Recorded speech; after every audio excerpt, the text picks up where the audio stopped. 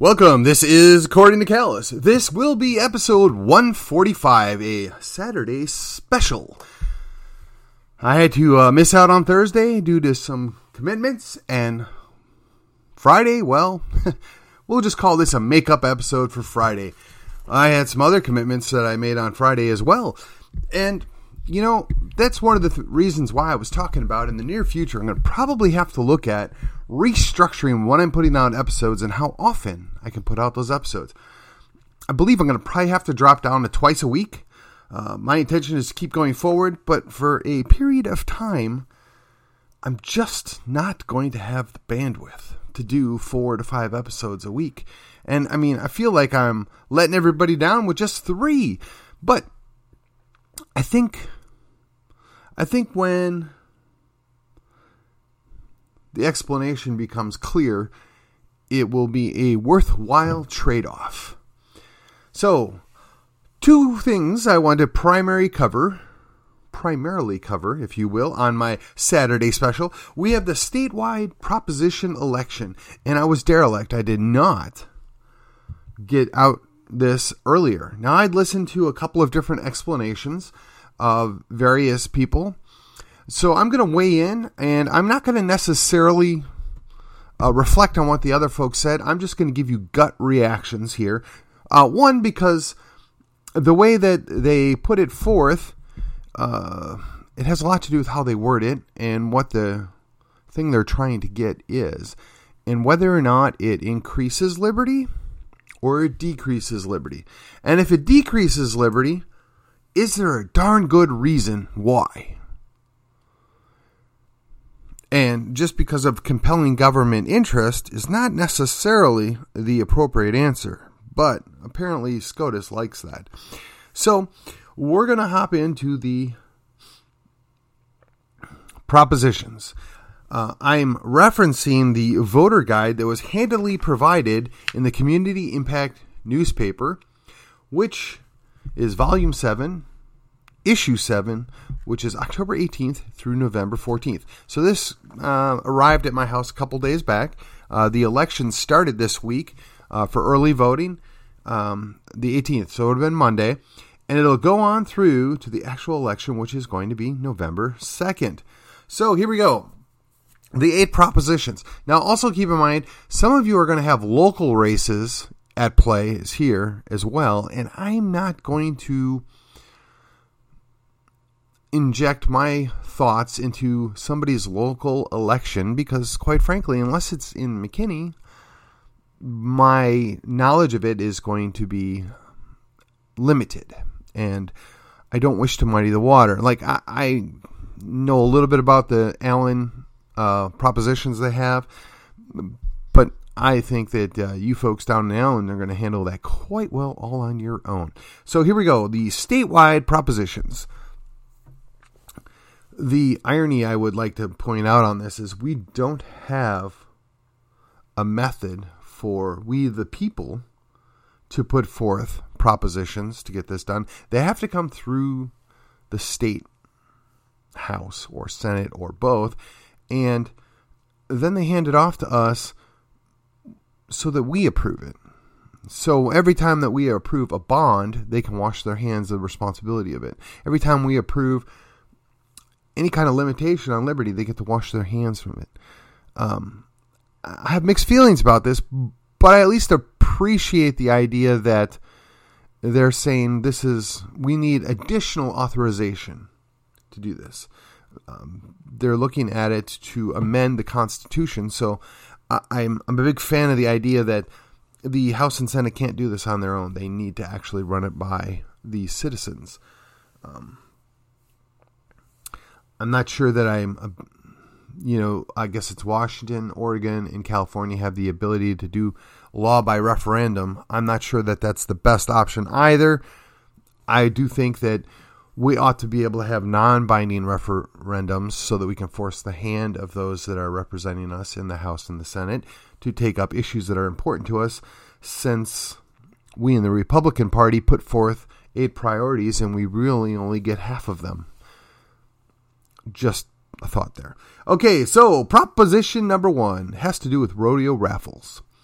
Basically, they want to know if these raffles can be done outside of the laws regarding Texas's gambling restrictions. Okay, so I have a mixed feeling on this. Gut feeling, it's a raffle ticket.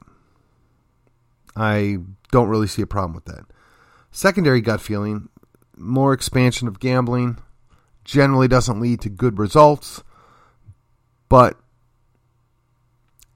ultimately, people that are involved in this are typically adults. Adults ought to be able to choose what's best for them and their family, and to be logically consistent and uphold liberty, I have to say, yeah, if we're going to modify the Constitution to allow this, then we ought to be able to do that.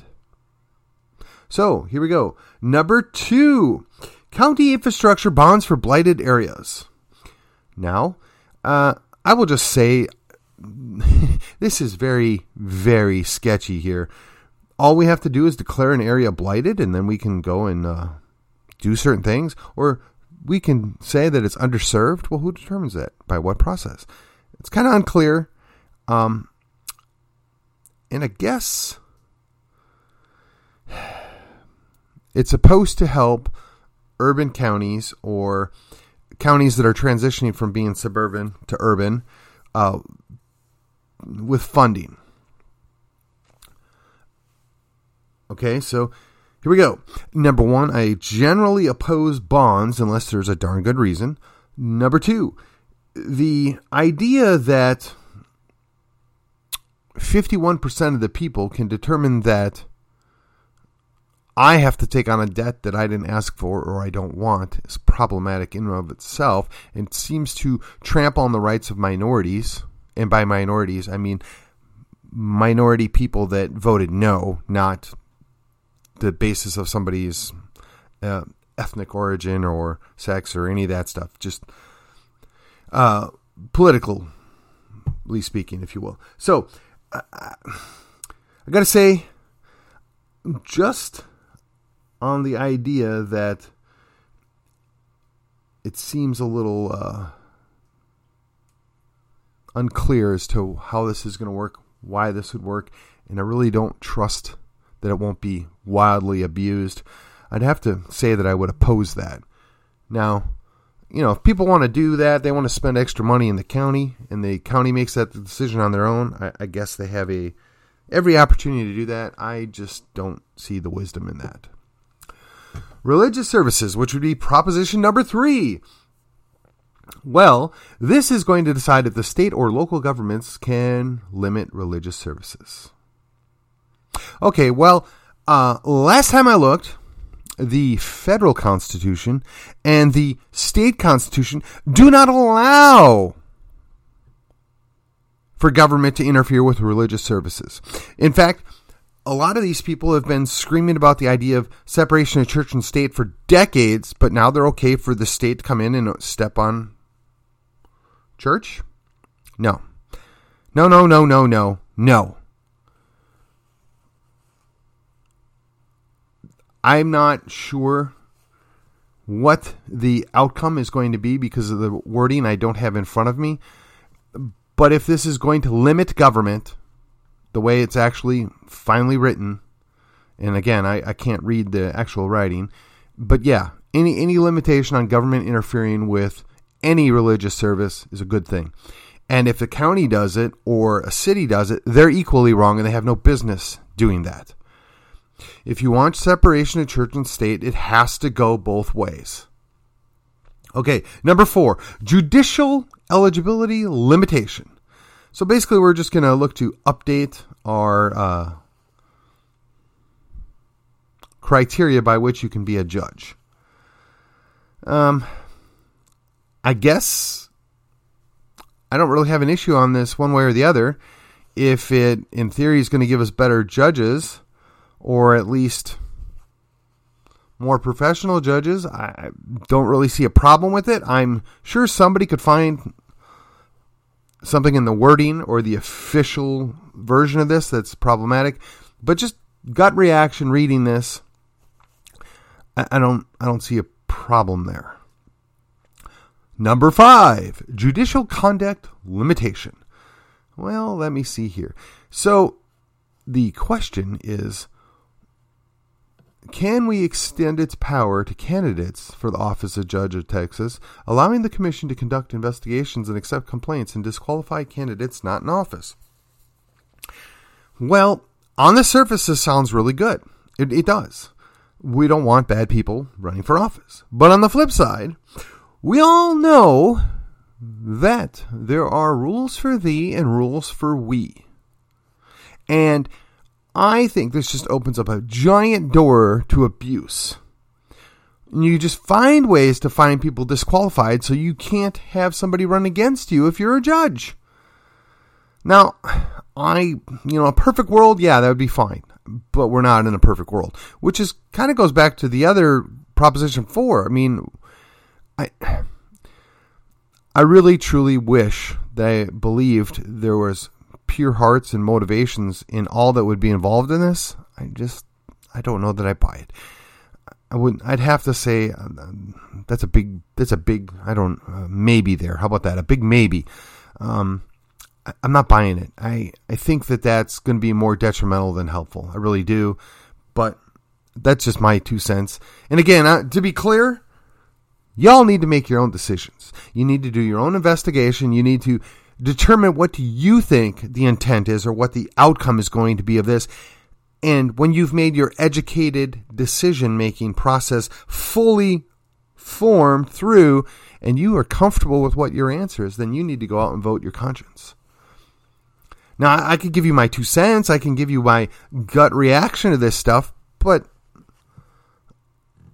and to be honest, pretty much all of these things that come through, my initial reaction is, why in the world do we have yet another constitutional amendment? I want to vote no just on principle of that alone, but obviously they put some stuff in here that we benefit from. So that brings us to Proposition 6, essential caregivers.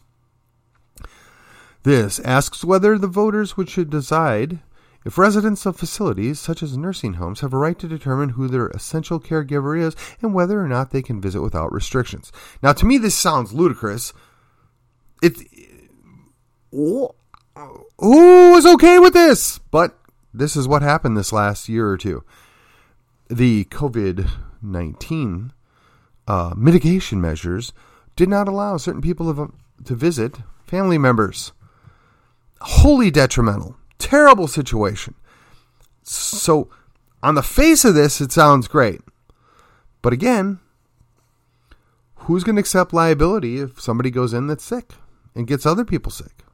I mean, it's slim. I mean, it's a low chance, but I mean, are they going to offer some kind of liability protection here? I think not. I think they're setting people up for failure, but on the surface, yeah, absolutely. If my mother or my mother-in-law or my father or my father-in-law or somebody close to me is in a nursing home and I want to go see them, I don't think anybody ought to be able to stop me. And I would just put this out here. Good luck trying. But be that as it may, there are rules for thee and rules for thee in this as well.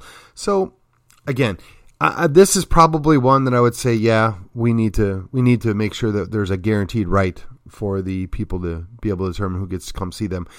Homestead tax limitation Proposition 7, homestead tax limitation for surviving spouses of people with disabilities. And number 8 is exactly the same, only for spouses of armed services members. You know, I got to tell you, this is the one tugging on your heartstrings, right? I mean, should you be able to limit how much these people are taxed? Yes, absolutely. But I don't think we should have a special carve-out for each little group that they are looking to show favored status to. Because the long-term effect is those that don't get these limitations end up paying more. So perhaps we should look about how we fund things. So my gut reaction is, yeah, these people probably deserve a tax break, but then so does everybody else. But I'm just not going to be the guy to say, well, no, you can't have it. Man, this tough. You got to decide. Are you more concerned about, disability spouses or armed service member spouses? Or are you more concerned about the general rule, the overarching concern? For me, personally, I'd say anybody that gets a tax break, I support. Knowing full well that long term, that's probably going to end up hurting me.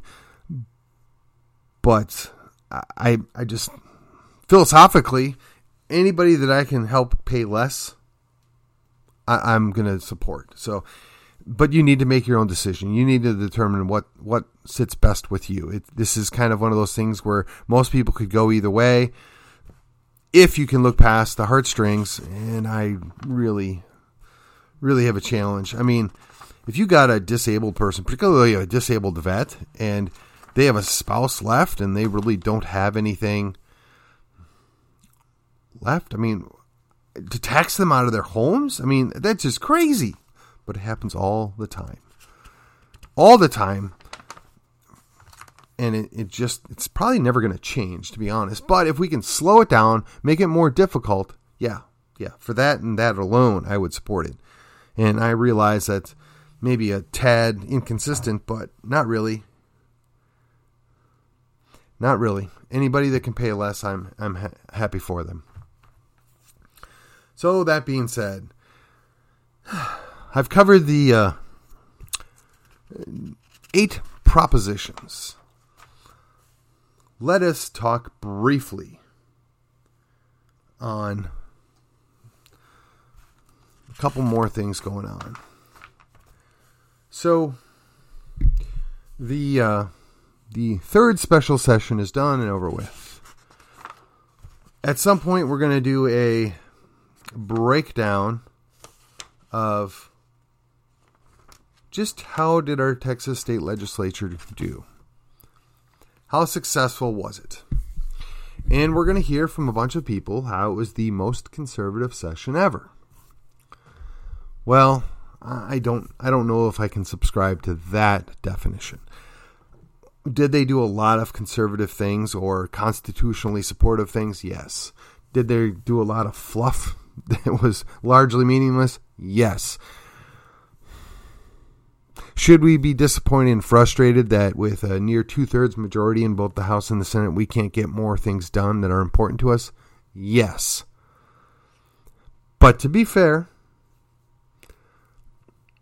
they did get a lot of things done that were important and pressing. To stay completely objective, we have to be willing to say, yeah, I am not happy, but I'm pleased. I'm not thrilled, but I'm happy. You got to be willing to give a little. You're never going to get everything that you want. And believe me, I'm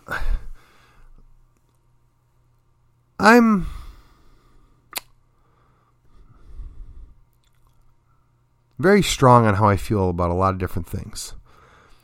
And there are things that I'm willing to give on, and there are things that I'm not. And honestly, the heartbeat bill was helpful, and we'll see what happens with it. The limited, I'm going to call it limited constitutional carry. To call it straight up constitutional carry is, well, not true.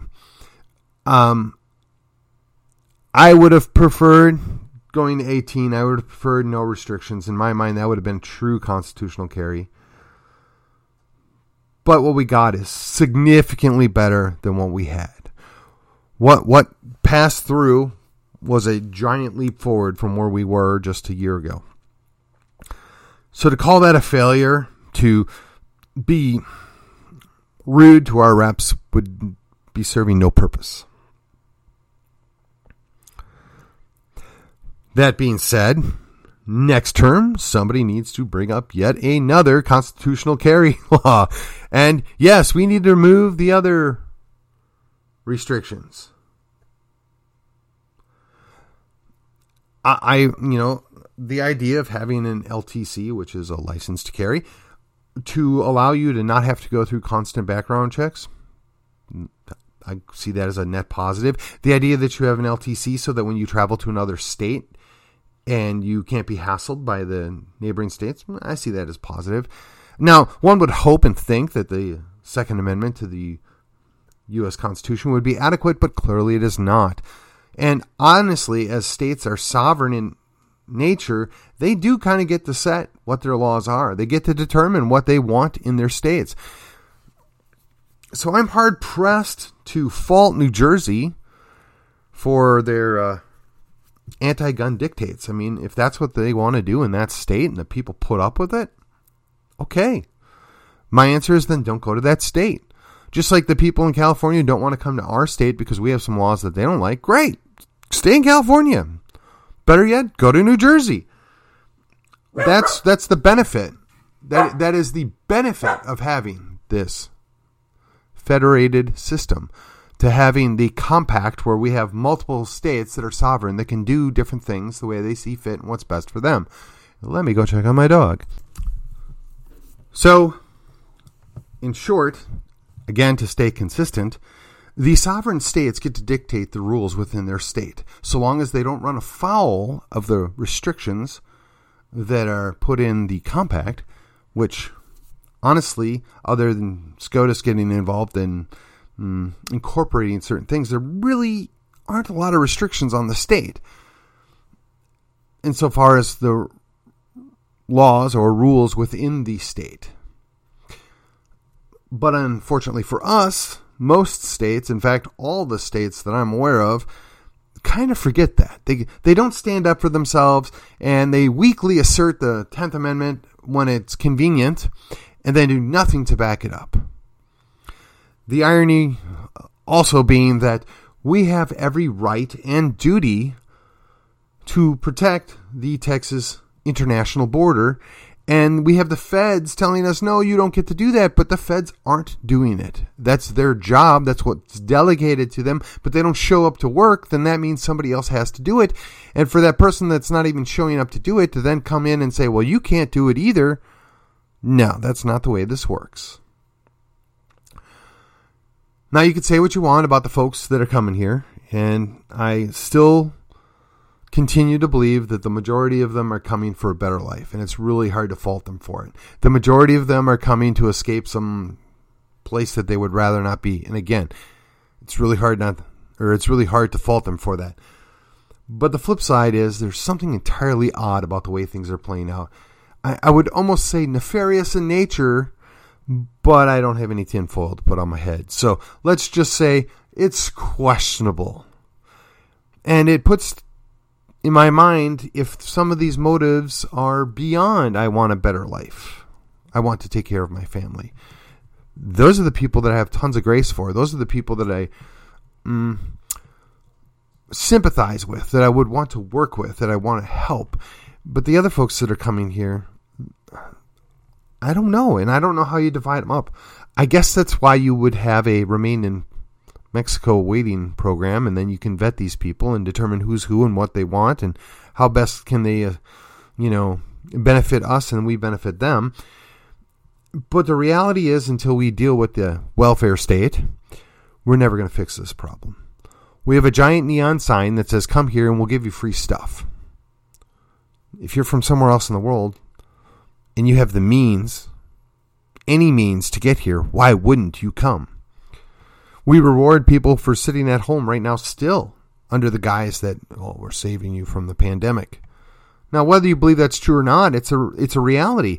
And when the idea of a 4% unemployment rate being the actual full employment number and potentially sitting at 7%, there are a lot of people that own businesses or run businesses. They need workers. And when we pay people to stay at home, why in the world do they go get a job?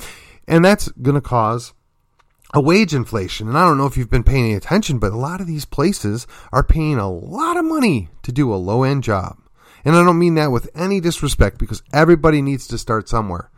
You're not supposed to stay flipping burgers for your whole life. But to get paid $13, $14, $15 an hour, how much is that hamburger going to cost? I mean, I already pay $10 pretty much anytime I go through a fast food restaurant to buy a meal. But if it's $12 or $13, at what point does that just not seem worth it anymore? I don't know what the answer is, but I can tell you it won't be long before that becomes the case. When you price yourself out of the market because you have to pay so much to get labor. And then there's the whole idea of the robots, right? And people kind of roll their eyes and joke, but it's real. Mechanization is going to make this a challenge. I mean, even Andrew Yang was warning about this years ago. And there's others too.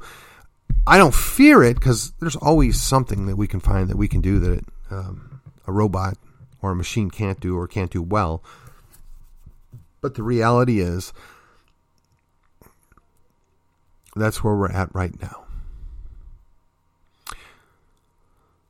Well, I really don't have much to add. I want to just say thanks for listening. Episode 145 is now done. It's a Saturday special to make up for missing Friday. And I guess next week my intention is to get in all 5 episodes so I can hit 150 before I do the change of format. And say a prayer, wish me luck, whatever your choice is. And I will see you on the other side.